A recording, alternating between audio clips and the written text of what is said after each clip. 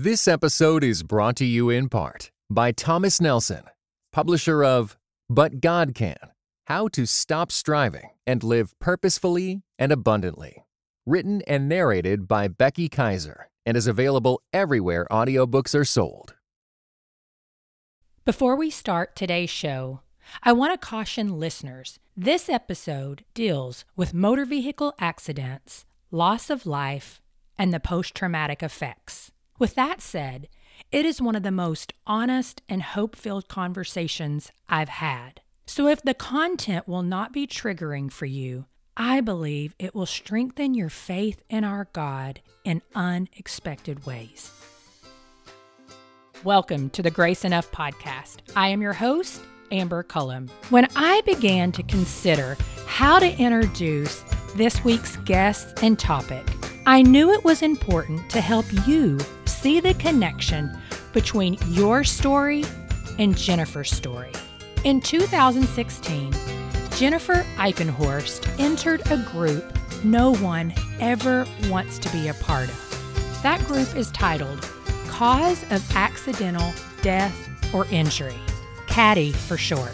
It is a group that has recently been brought into the spotlight after actor and producer Alec Baldwin became a member. And while it's tempting to think Jen's story is not relevant to you, let me share a few things you'll hear us talk about that are a part of all of our stories. Fear of the unknown, grappling with God's answer to prayer when you begged Him to heal. Experiences that lead you to ask some hard questions about what you've always known or considered to be true, and the weight of grief. If what you hear today resonates with you, will you share it with a friend? Your support and sharing is what helps me continue creating the show week in and week out. Good morning, Jen, and welcome to the Grace Enough podcast. Good morning, Amber. Thanks so much for having me. Oh, I'm excited for you to be here.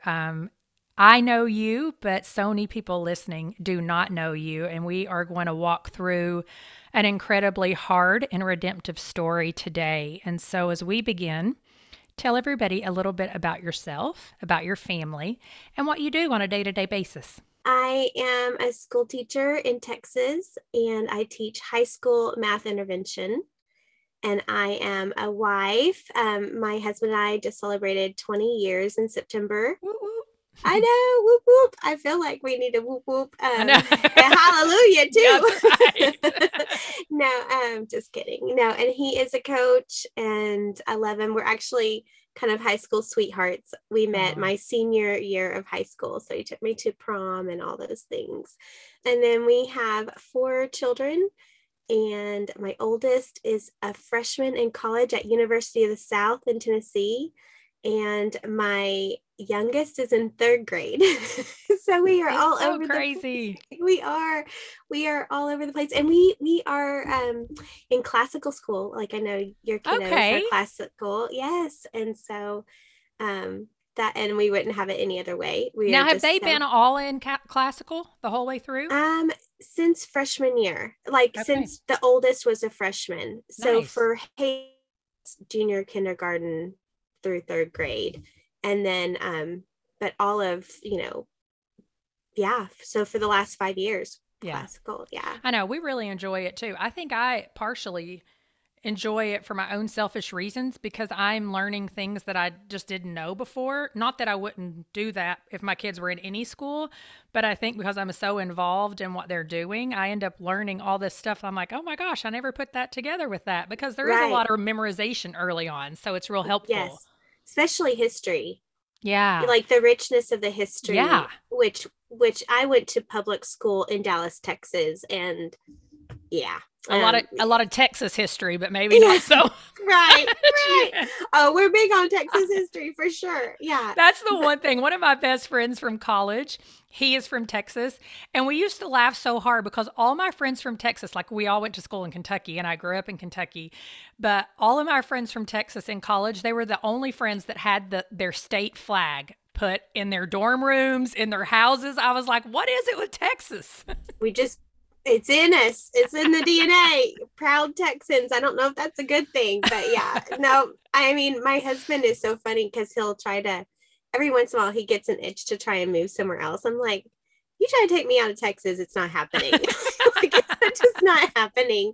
And I'm like, if you want the mountains, we can go to this side of Texas. If you want the beach, we can go to this side of Texas, but we're staying in Texas. No, that's awesome.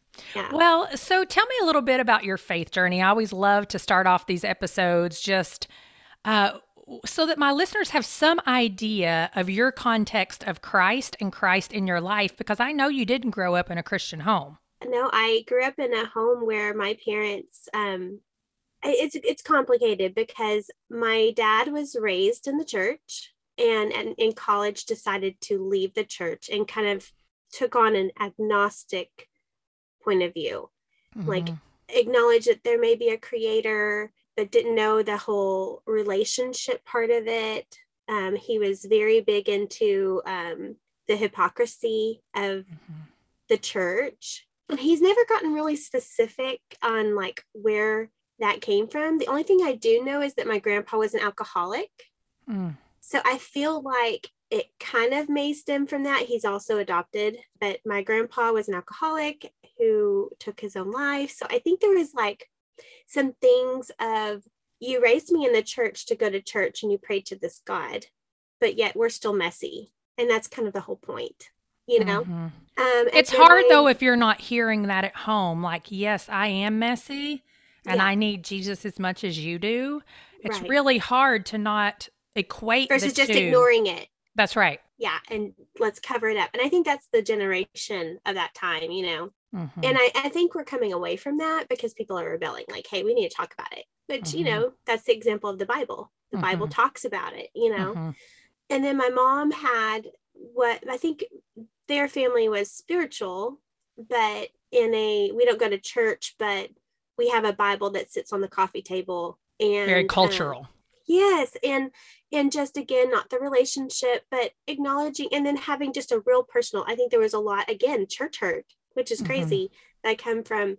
And so I'm very sensitive to church hurt because I saw this within my parents, but they weren't believers. There wasn't anything. There was not a Bible in my home growing up. But every time we would visit my grandparents, I got to go to church. And my grandmother would have, you know, a dress for my sister and I. And she passed away before I was 10. And I think I was like, why don't I do that when I come home? And my parents were so open and supportive that they were like, if I wanted to be a Buddhist, they would have supported me. I mean, they were literally, you need to explore. You need to know for yourself. And I did that a little bit with my teen years, but it always came back to knowing that there was something I felt when I got to visit Nana and go to Sunday school. And so I did. I, at a young age, started getting myself up and ready and getting my little sister ready for church. That's awesome. Before the age of 10. Wow. And I was just a baby Christian and kind of learning on my own. And that was interesting because now I look back and I developed my own things. And I was like, okay, well, maybe evolution, you know, because I went to public school. I was like, well, maybe evolution where, you know, maybe things did evolve, but in God's time, he just snapped a finger and it went like, so I was like trying to combine theories and really just find my way, you know. But you know what, Jen, I want to point out there, I actually think there's a lot of value in that because that is an act of really God slowly giving you discernment and learning to be a critical thinker. Yeah. And that is something too that I love about the classical model of education, because if you're raised in the church, a lot of times you don't necessarily learn how to critically think about what are some other opinions? Yeah. What are some other worldviews besides the one you're raised in? And then once you get bombarded with that in the world, you're left thinking, well, maybe I don't believe any of that if I didn't critically think through evolution and, you know, the possibilities. How do these things coexist? Do they coexist? Is one lying? Is one telling the truth? All of the things. So there is great value in that. I wouldn't change anything. Looking back, I literally, because I held my own in this household of just still going to church and still reading my Bible. But it gave me also the idea that, I was held to a standard. I mean, when I wanted to make some dumb mistake as a teenager, I thought, how will this reflect in my parents' eyes that I profess to be a Christian? Oh, wow. Wow. So the accountability in your own home.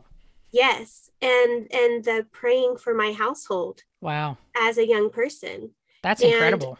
And then trusting God that here I am, 41 years old, and my mom has a little bit, I think, through my own testimony, just becoming more of like seeking that relationship with God, a personal relationship that is very private to her. I don't think she wants the stress, even though I think it would be just a beautiful extension of our relationship. That's private for her, but she knows I'm always here.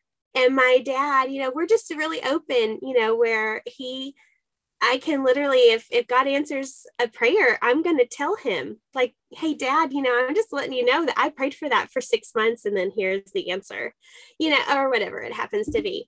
I just know that the Lord is working on them, even when I can't see it. And I trust that when their day has come, I just believe that they will accept Jesus as their Lord and Savior.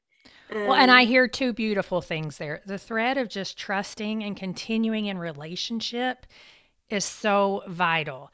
And number two, not everyone who is agnostic or atheist, or I'm not sure how you would describe your dad now, is an angry, bitter person. Oh, yeah. A lot of them live joyful lives, but I think we sometimes are fed that lie that like, oh, if they're void of Christ, their life must be miserable.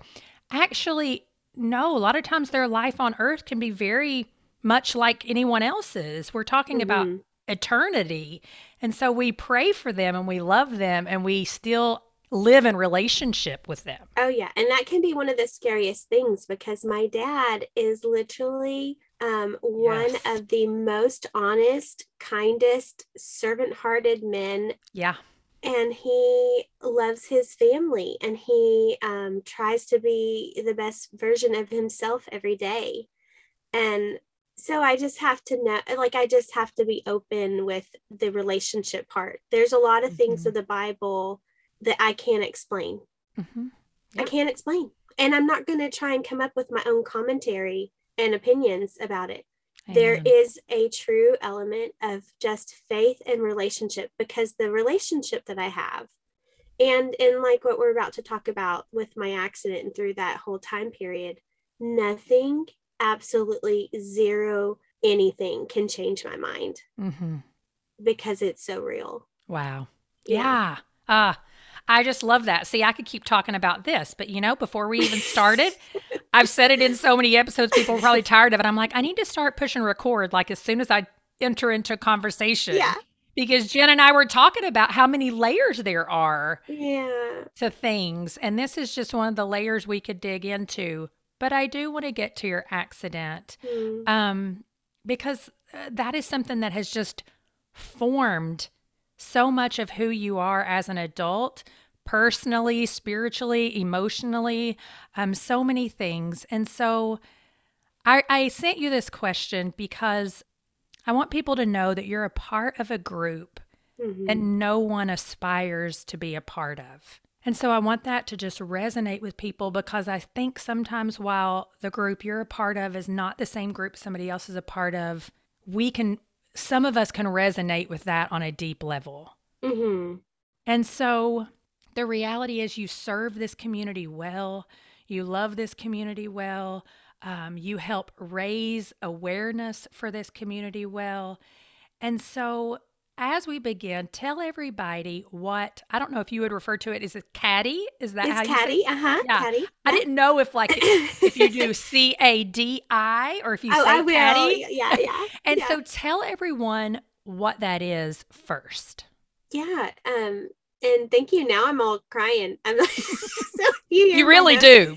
You do. That touches me. Just, thank you.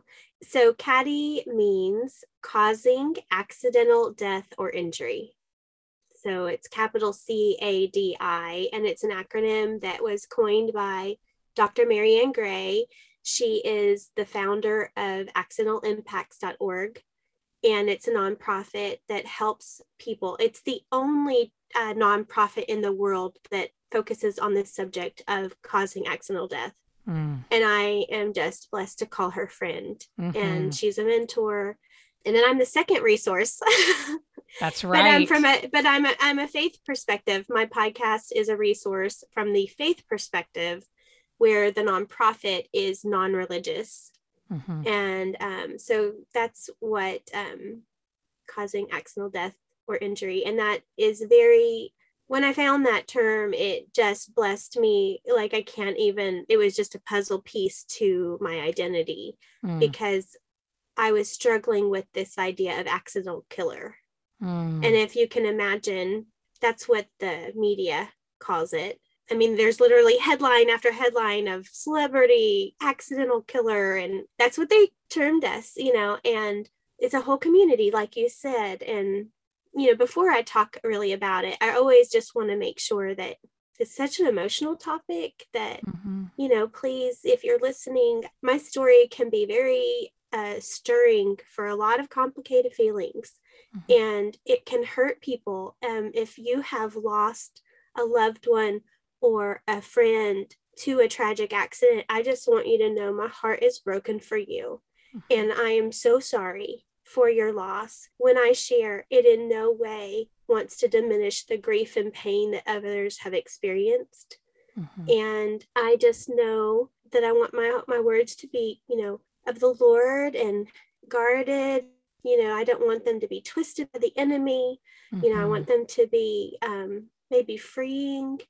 And I want them to, and to challenge you. I mean, they do. They challenge you to think about sin and about forgiveness and bitterness and hopefully restoration and all the other things that can come with it. But really, I just pray that my words don't hurt anyone when I speak. Yeah, well, and that's the thing, that with your accident and thinking about Caddy, how the whole group, you are someone is responsible for causing injury or harm to another being. And what I am assuming is the accident part there. It's not on purpose. No. This is not seeking out to harm someone. This is just an accident. And so Jen's podcast is called Accidental Hope, if someone would like to listen to that. And so Jen, take us back, share what happened the day of your accident. I just honored the 5-year anniversary. It was October 4th, 2016. It was a Tuesday, and it was a normal day. I taught class, and we had busy schedules. My boys were doing swim at the time. They were 14 and 10, and my daughter had volleyball. And so, she's, and we lived in a small town in Texas, but one had to be at one side of town and the boys had to be at the other side of town, And how old was your daughter at the time? She was 12. Okay. She was 12. And then Haven was 4. Okay. My husband is a football coach, so he had been on the football field when the volleyball game started and when swim practice started. So he was at football, and then what normally kind of happens is, we divide and conquer, but it's all me until football is over. That's right. Yes. Football's serious in Texas. Yes. And so he was at the football field, and then he kind of usually I get Katie to the volleyball, and then my friends take over, so she was kind of like off with another mama, we split and they're like, hey, I can't be in 2 places at one time. That's right. Yeah. I thank God for a village, right? Absolutely. Yes. Right. Amen. Yes. And, especially when you have other friends who have larger families or same activities, And so anyway, I dropped Katie off for her volleyball. I took the boys and Haven. We went to the Y. They did their swim practice. And then Chris met me there. Anyway, my friend said, hey, I'll bring Katie to you. And I was like, great. Now that we're doing swim, I'm going to get on the elliptical. I don't have any excuse. I have to be there. I might as well work out. Right. And they were supposed to bring Katie to me after dinner. and they decided to stop by home first because chapel is on Wednesdays. And if you have private school, you know all about chapel days. That's right. And it can get real serious because where's the uniform, right? And that's very pressing. And apparently her girls had nothing ready for chapel. And so she's like, hey, I'm just going to drive by my house real quick. This is in a text form. I'm on the elliptical. I'm going to drive by my house and get things ready for chapel because the girls just told me they have nothing clean for chapel day. And I mean, I've had that conversation with my children. Like every week. Right. At 10 o'clock at night. Like, how do you not know, again, where your scarf is, or whatever it is. A vest, anything, shoe, anything. So she sends me this text and I thought, you know what? I am not going to have her get back out. She clearly needs to be at home. And so I sent her this text and said, hey, no, don't get back out. I'll come to you. I will come get Katie. And by then my husband had already reached the gym and I looked at him and I said, hey, they were going to bring Katie here, but plans have changed. I'm going to go get Katie. So I'll take the girls, meet you at the house, and you have the boys.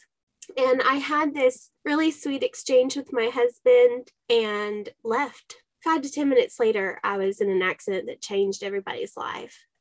So I picked her up and pulling out of their subdivision, and it was dark. It's country road, and it happens to be on a hill. The family lived on a hill that was on the lake, and so this road bends. At the top of the hill, it just begins to bend. Yep. Curves that follows the lake. And it's, beyond city limits. There's no lights. And I got to the exit, and Katie was telling me about her volleyball game. And we were just talking about the day. And I stopped at a stop sign and looked left, and there was nothing. I looked right, and there was nothing. And then I decided to pull out into this road to go home. We would have been home in 5 minutes. And I didn't know that there was an approaching motorcyclist from my left. I didn't see him. I didn't hear him. And when I pulled out, it was too late. I became first responder that night. I left my girls crying in the car, ran to him and administered first aid, called 911, and he passed away 2 days later. His name was David.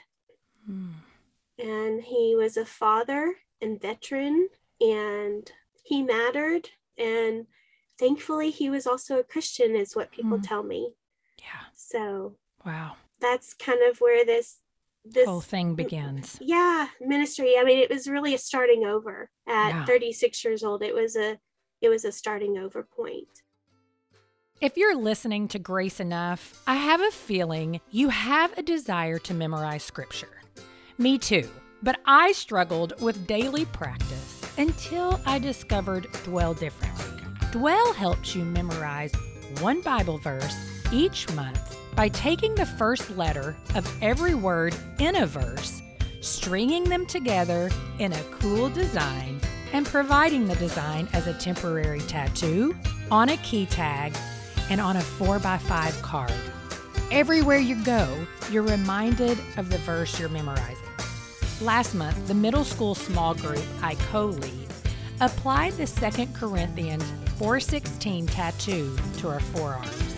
We spent time memorizing it, and at the end of our next gathering, one of the girls, Kaya, came up to me and said, I memorized 2 Corinthians 4:16, and went on to recite the verse. How awesome is that? The best part is people are always asking what your tattoo means. It's an easy way to share your faith and memorize scripture alone, with friends, or with family of all ages. Every month, you get a kit in the mail. And if you set up an individual or family membership between now and March 31st, 2022, you will receive 25% off your first month. Just use the code GRACEENOUGH at checkout. And if you want to dig a little deeper, follow Dwell Differently on Instagram at Dwell Differently, where they provide devotionals for each month's verse. Begin memorizing scripture today with help from Dwell Differently. Visit dwelldifferently.com to receive your kit today. Well, so tell me, What were the months following the accident, the day-to-day life like for you, emotionally, physically, I mean, legally, spiritually? Like, I know that could be a whole hour conversation, but if you could just give kind of like the things that you really have a strong memory about, and then even for your girls. The first 48 hours was shock, but also I was just certain God was going to work this miracle. That he was going to live. He was going to David was going to live. David was going to live. I was so certain. I mean, I had witnessed God answer miracles. I mean, both my girls have had brain surgery. I mean, we have been through some stuff. I had already been on my knees for the lives of my children. Okay. I had witnessed just from the mundane. Like, I remember my son prayed for a rainbow one day, and I was like, oh, well, buddy, it's January. You know, it's not supposed to rain. And the next morning there was a rainbow in the sky for my 5-year-old. So I have witnessed the awe of the Lord. And I was certain that of all the prayers I've ever prayed, that this was very serious. And not for my own sake, even though I didn't want to be that person who caused a death. Right. I wanted it for his children. I was thinking about these children and do no harm.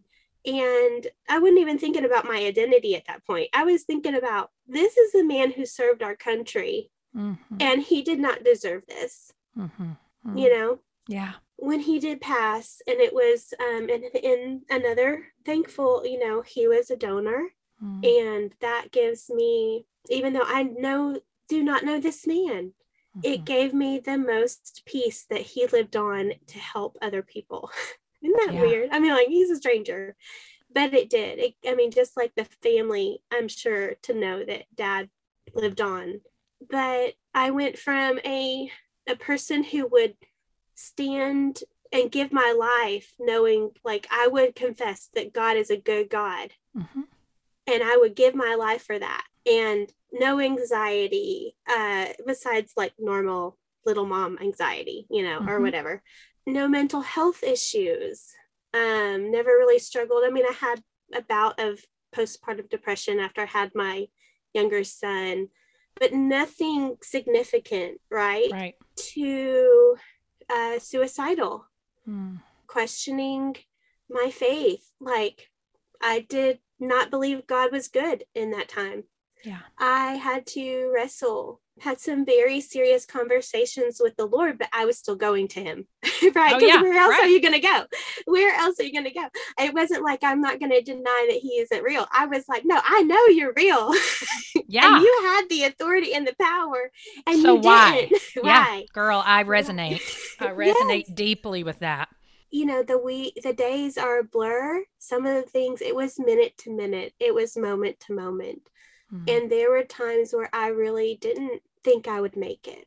I didn't want to, because everything hurts so badly. And I was just faking it, you know? So there's a whole spiritual side. There's the mental, physical. So the spiritual side, it was like, wait, God, you had the authority and power and you didn't. You abandoned me. You feel abandoned by God. You feel like your identity that you had before is destroyed. It does not matter that I was a teacher. It did not matter that I was like a good mom or a voter. It did not matter that I recycled. Yeah. I just killed a man. My decision to pull out. And I say that it was an accident, but here's my part in this. Here's where I wrestle. I did not treat that intersection like a busy intersection.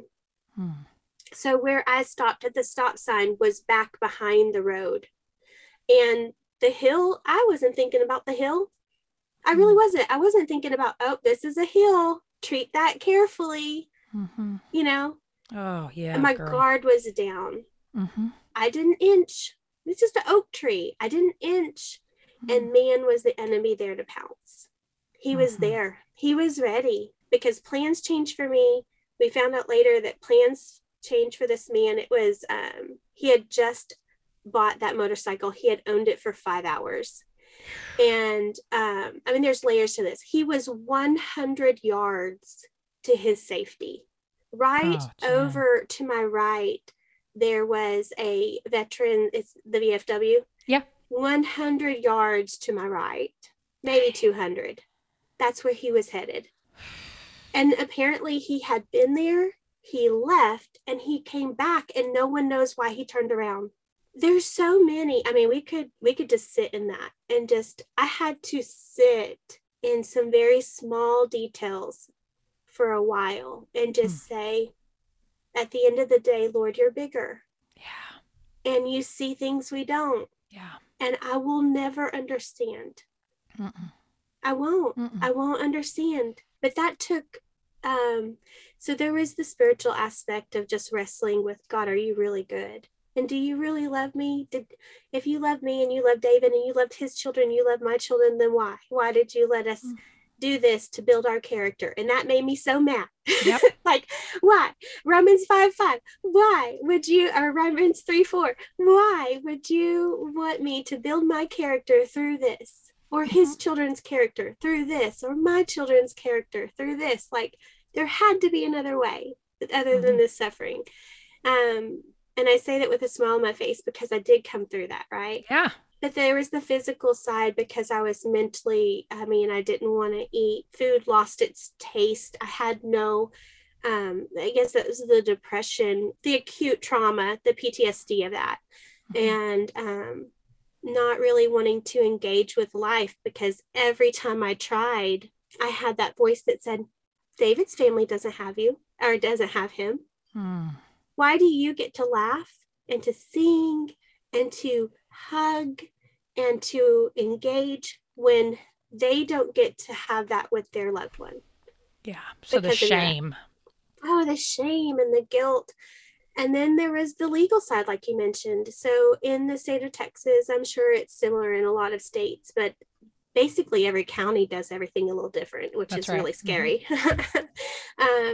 Because here and then, 100 miles down the road, they have different systems, but a fatality must go through the grand jury process. If there's not like an immediate thing that they could have a charge on, like any type of distraction. So I was on my phone, speeding, and then of course, like driving under the influence. So we think of those things immediately, but those are also things that we do every day because driving under the influence could also be sleepy. If you are angry, if you, this is part of what I do. I also advocate to just let people know the truth.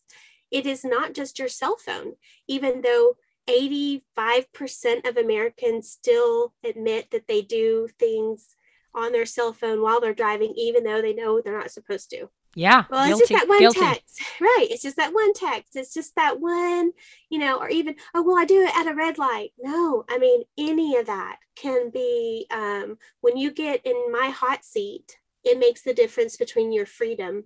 You're already going to deal with the guilt, the shame, an invisible prison, but you would have also physical prison time. So then legally in your county, you have to go through the process of were you distracted at all in order to determine if you were going to be charged. Is that what you're saying? Exactly. So I had to hire a criminal defense attorney. Wow. And and this is a miracle. This process typically in any county, well now, especially COVID, I'm sure it's even delayed even more, but I was seen within 3 months, which is a miracle. Wow. So it happened in October and my grand jury was December 14th of 2016, which was literally a whole miracle in itself. We could sit and talk about that for a little bit. I don't even know how. That happened so quick.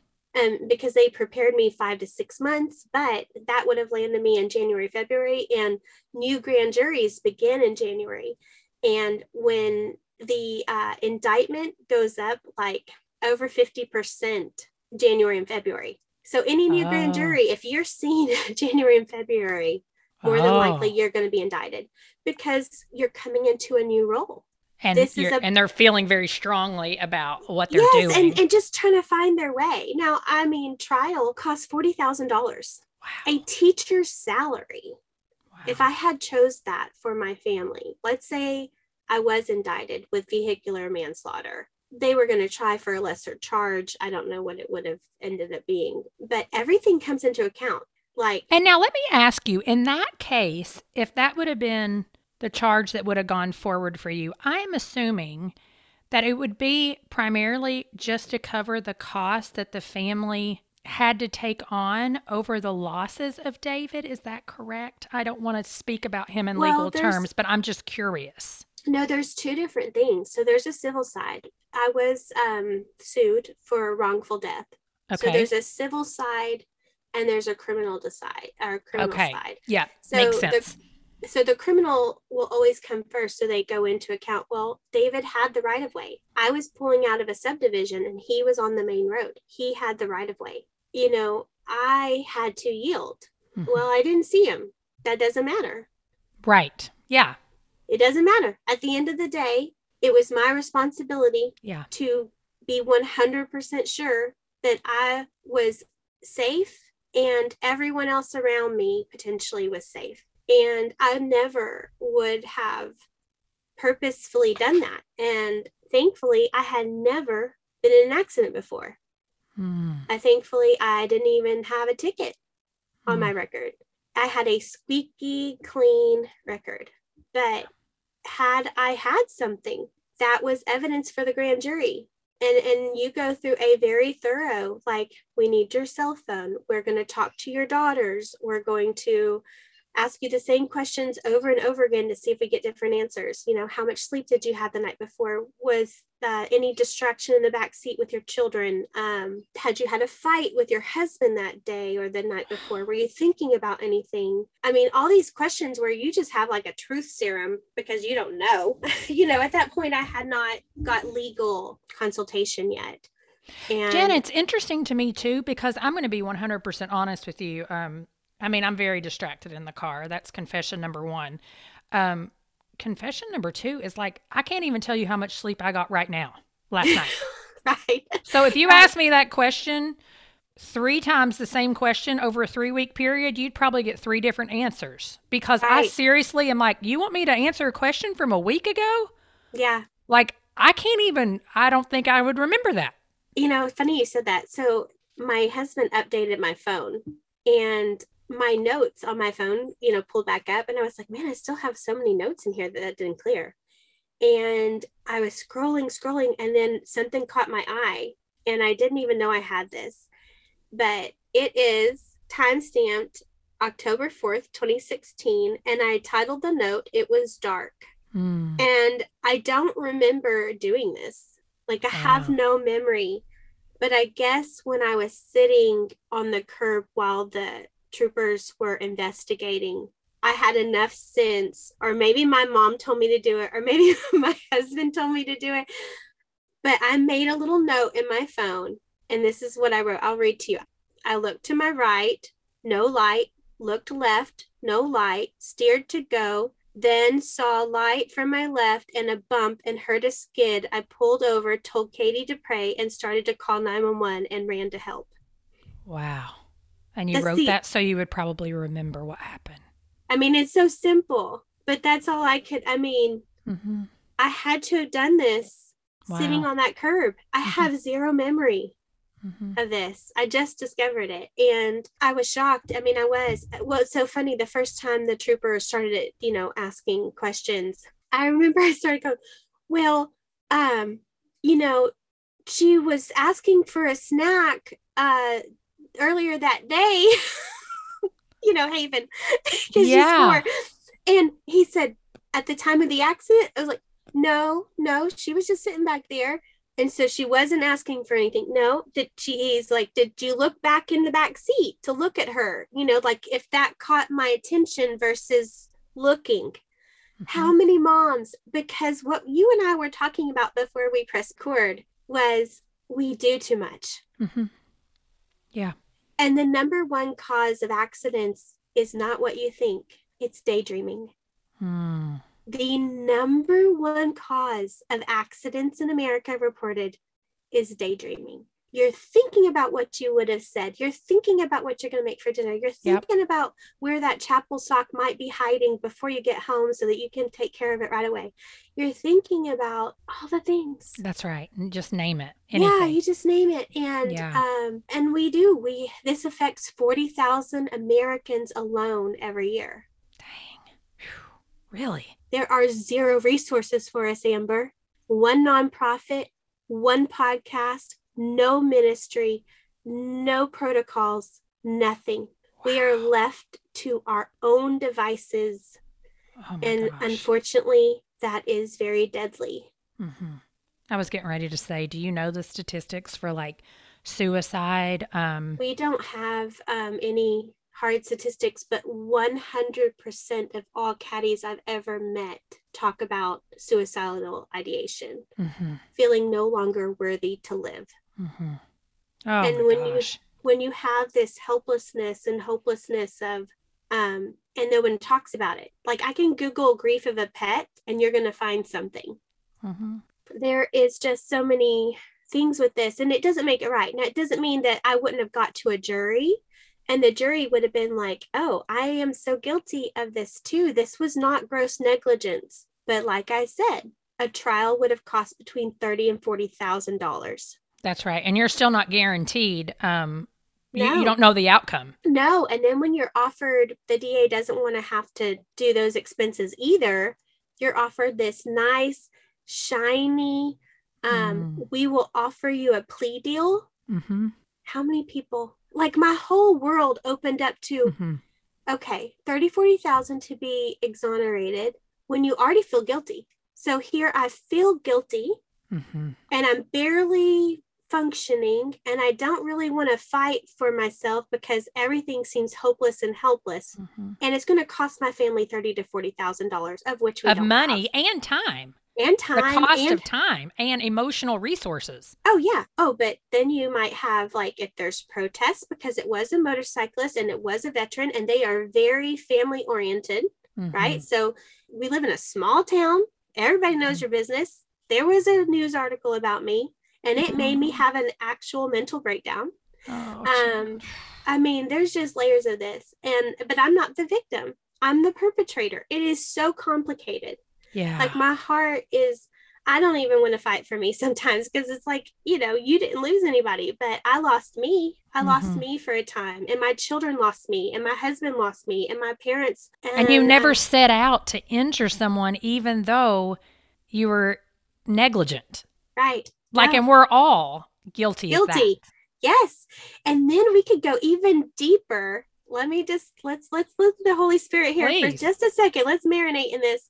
No one truly sets out to their sin. You start with this, you give the enemy this, and then he takes it and he takes it. And then if we want to go deeper, all sins are the same. Yeah, So that just sits like you can be so angry for the family who lost a loved one, but then you're like, wait a minute, I just was speeding 12 miles over the speed limit to get to where I wanted to go yesterday, but nothing happened. And you know what, Jen, that can be applied to the way, if we want to take it even a little bit further, as Christians, that we treat people who've had abortions. Yes.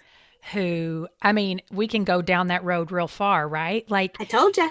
I know, teaching, like just having a heart of compassion and walking, let's not even say a mile in someone's shoes, just a couple of steps before you speak, think, or act. Yeah. Really will open yourself up to a whole different world. Yes. My heart grew. Oh, I bet.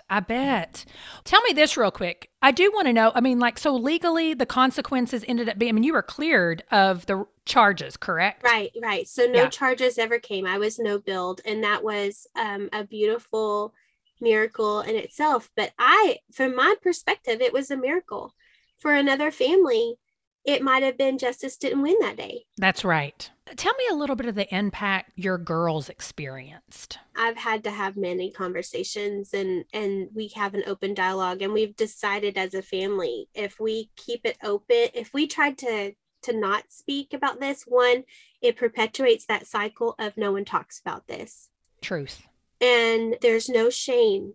If we try to hide something, that means we still haven't given something over to God. Like someone could call me a murderer, and I look at them and I would just my eyes would water, and I would say, I'm sorry that you feel that I got away with something.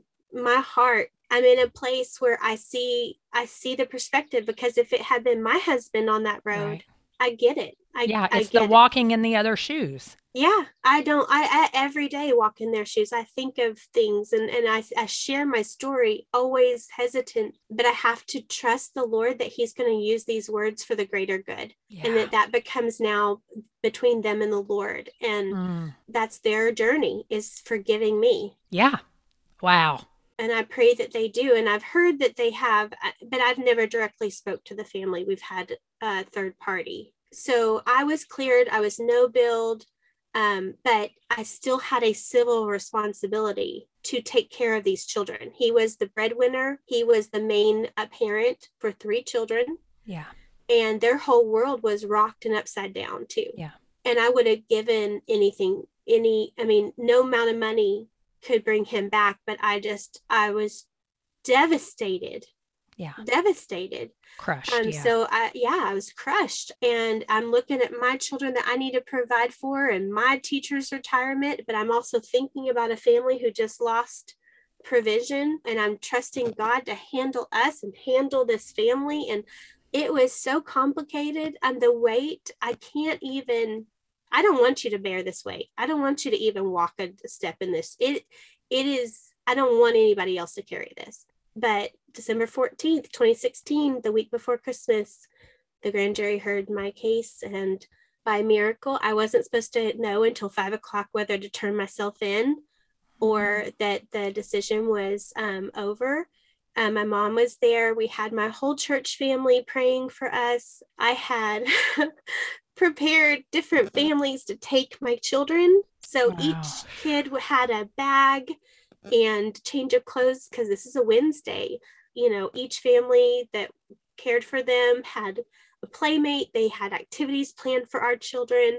And Chris's only job was and my mom were to wait and to bail me out. So that was like, we had to have those things in place. Yes. But around 11 o'clock, I got a phone call. It was my attorney. And then lo and behold, it was not the attorney. It was the district attorney. And he was using my attorney's cell phone. And I was taken, aback. And I was like, hello. And he said, Jennifer, this is district attorney and blah, blah, blah. I don't even remember his name.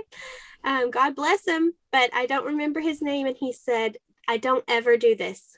Wow. That was what he said. I don't ever do this. But the grand jury asked me to tell you now that that they have no billed you, and that they want you to see this as an accident and to go on and have a Merry Christmas. You're like, yes, Lord Jesus. Merry Christmas. Oh yeah. And I wish I could tell you that there was just this big celebration. I mean, it was for my mom, and of course this relief, and my husband, but I had surrendered at that point. I had to work. It took a long time. I don't even think I fully surrendered until a couple days before grand jury. Well, that's what I was going to say. Would you say that really your journey of emotional health, I guess, or restoration, could that even begin until this legal process was over? Because not really. You're just in like limbo. Yeah. I think I had decided to fight to live at that point. It took about 6 weeks where I was like, okay, I either can't live like this anymore, or I need help and I'm going to fight. Yeah. And that took about 6 weeks to realize, because I really thought my heart would give out. I thought I would die from a broken heart. I was so brokenhearted. And I decided that I was worth fighting for, not really for me, but for my own children, to not allow the enemy to steal anything else. So that looked like making regular counseling appointments. I had already been to the counselor a couple times, but making regular ones. Like, nope, I'm going to get every in. week I'm getting Yeah. in there. Yeah. Mm-hmm. And I'll go back to the kids because I kind of left the daughters. Oh, got sidetracked. But making an appointment with my doctor and saying, is this depression? What do we do? What do I need to do? And covering those bases. And then even having a couple of women who her name is Miss Sandy, and she is a mentor, and she is, older than me, wiser than me, raised all her children, and her just saying, I'm going to pray with you. I'm going to step in. I've raised my children. Her husband had a prison ministry, ironically. And she said, I am here to speak life into the situation, that you are loved by God, Jennifer. You are special to him. He has not abandoned you. That is the lie of the enemy, that you are still loved and cherished, and you are worth it, and you are worthy, and you are still a daughter of a king, and he can still make beauty from ashes. And she really spoke these things into me, which praise the Lord for community. This is what I tell people sometimes. I'm like, listen, I know community can make us all crazy. Right? And some people will say, all you need is God. And I'm like, well, actually, God gave us community because he said it's not good for man to be alone. And there's a reason for that, because it's not. Our own thoughts will, sometimes it's not even the enemy. It is our own flesh that will just eat us alive. Yes. Like, we need people like that. Absolutely. And I call it borrowed hope. Amen. When you're in a situation where you're in it and you're minute to minute, and I think about, really, this is like deep grief. You're going through a divorce. You've just lost a child. You've just lost a spouse. You suddenly lost a parent. In my situation, it's crazy, but I was grieving a stranger, and yeah. You're a different person. Jen is now a different person after October, did you say 16th? 4th. Yeah. 4th. Mm-hmm. Pre-October 4th and post-October 4th, you are a different person. Different. Yeah. But I see things that in my life where the Lord was preparing me, and that makes me so angry and so in awe. Right. All the things.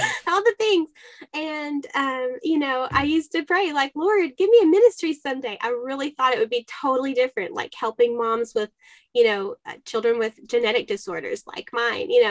I really thought, or couples going through marriage, getting married young, and because we had been through so many hard things. Wow. Up until the accident. The accident was like, I really didn't know how we would survive. But we did. And we became closer. I mean, I was like, well, if he's going to leave, he has every reason to leave, and to be like, I didn't sign up for this. Yeah. And he didn't. He doubled down and lifted me up and was my total rock and strength. Wow. You had asked me about the girls. Yeah. And I'm sorry, I got off on a tangent. This was part of the guilt, seeing my girls suffer too. Haven began drawing dead bodies. So she was 4. And, when I was helping him, eventually people came to then help me. And some of them there, I remember in particular, there was a woman who came and put her arms on my shoulders, and she wanted to help me. I think she wanted to give me a blanket because it was cold and I had come from the gym. And I said, thank you, but go to my girls. They're still screaming and crying 20 feet away, watching all this unfold. And I couldn't leave. They were in danger in the dark country road, a 12-year-old and a 4-year-old sitting there crying, watching me attend to this man. Yeah. And there was so much commotion, but women went to them. And I remember looking over, and I just have this brief image of, I can't see Katie's face because it's buried in another woman's shoulder. Oh. And she's crying, and I can hear Haven, and Haven's on the hip of another woman, and her head is laying on another woman's shoulder. And then here I am in the ground, and there's a lot of guilt with that too. Yeah. It's a whole nother layer. Have they had to do some trauma counseling as well? Yeah. Yeah. Yeah. And then even when Katie began driving, her hypervigilance, and she'd be like, Mom, I feel like someone's gonna not stop, Yeah, the anxiety from yeah, the trauma. yeah, she threw up in the middle of the night for probably a good 3 to 4 weeks. She would just wake from a nightmare and vomit on herself. Wow. Katie at 12. And I mean, listen in, people, because if you've not done any studies on trauma, I mean, now is the time to learn, because there are things you even experience in your childhood that you may not even remember now. yeah, and they didn't have the resources back then to know. That's right. Oh, it came out as adult ADD, but mainly I have never dealt with this. Right. Yep. Right. So they had therapy, and we did another bout of counseling last year with Katie, just because of anxiety, mainly around death. We have lots of conversations. I have to be real honest and tell them from a very matter of fact, like, this is something that will always be a part of your mom. Yeah. This is a part of our story. Yeah. I can't ever change this.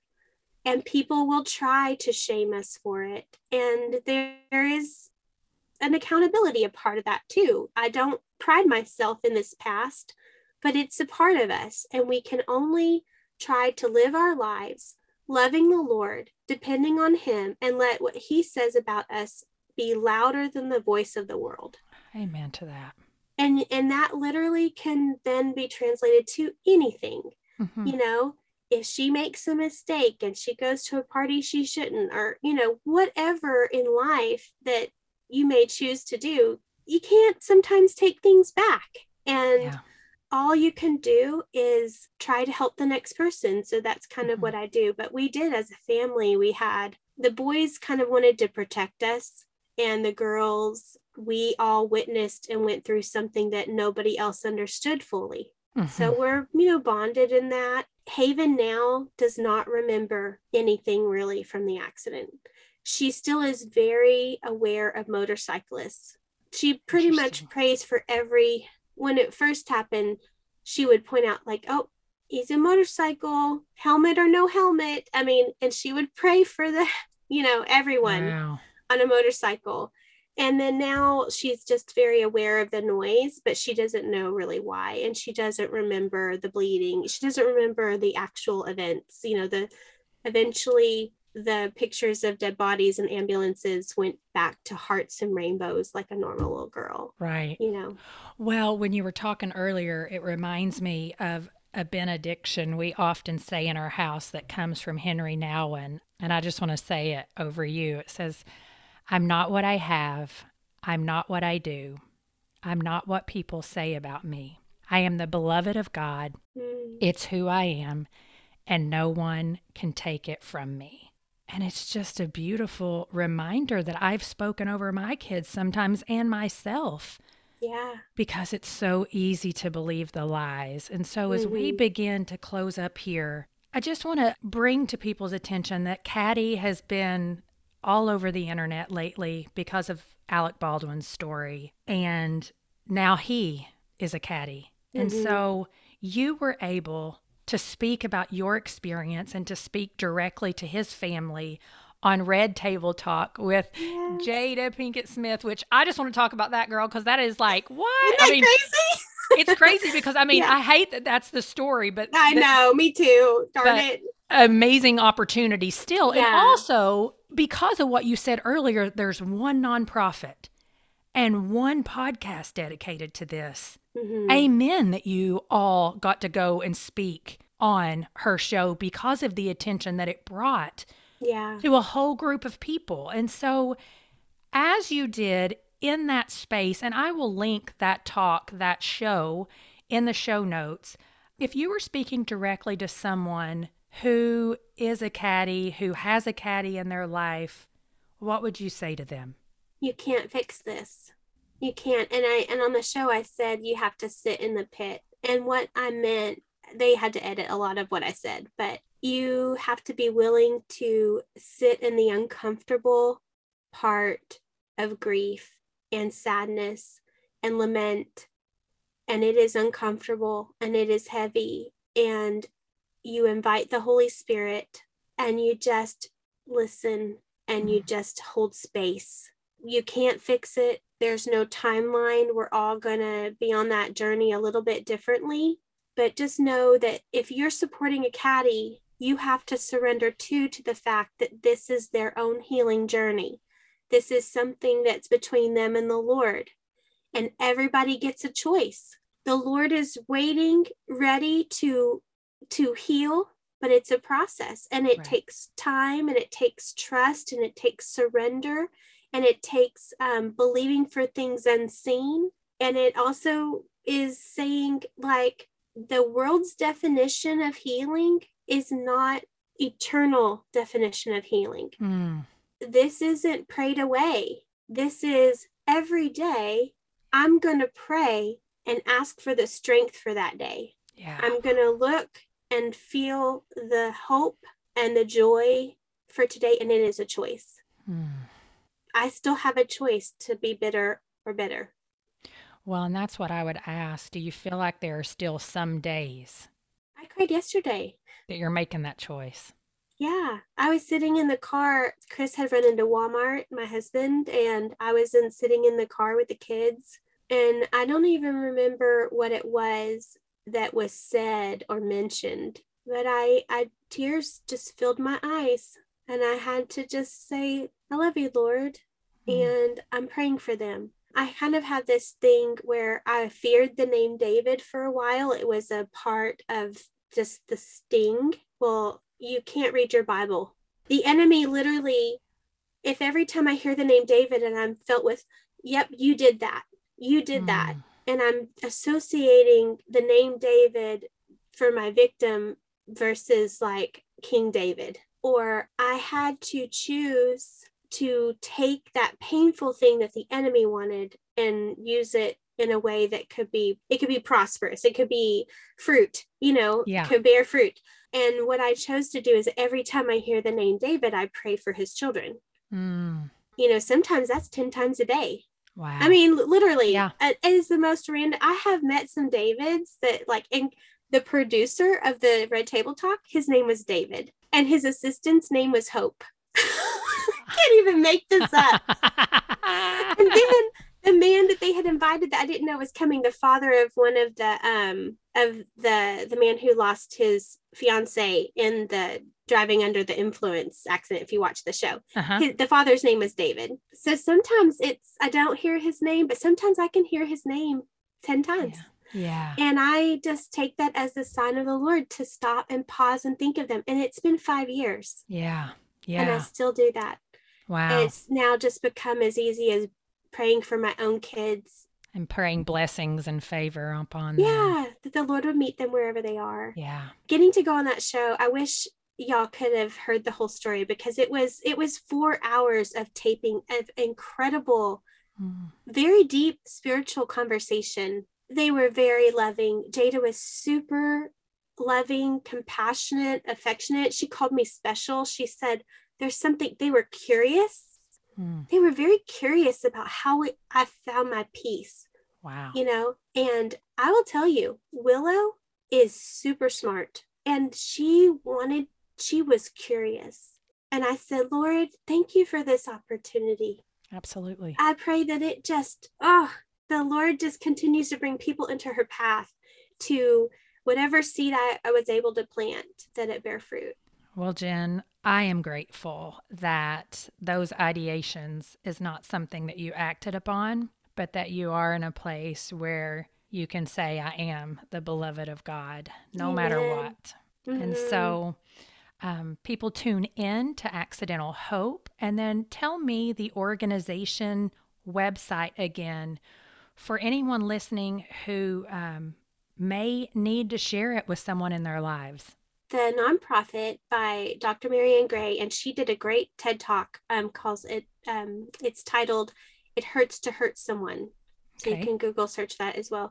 But her site is accidentalimpacts.org. And then my website is a faith perspective of some of the same things. I'll always direct you to her because she does a lot of clinical research through UCLA and different universities. She's working really hard for us.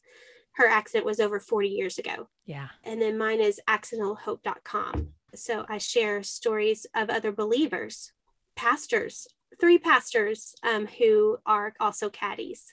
Wasn't that incredible? I hope you'll share it with a friend. As we close, receive this blessing. The Lord bless you and keep you. The Lord make his face to shine upon you and be gracious to you. The Lord lift up his countenance upon you and give you his peace. Shalom. Thank you for listening to the Grace Enough podcast. Tune in next time. This episode was brought to you in part by the Areopagus Podcast. 2 clergy of different traditions, Father Andrew Stephen Damick and Michael Landsman, discuss encounters of historic Christianity with other religious traditions. How do we engage with those who believe differently? Listen wherever you get your podcasts.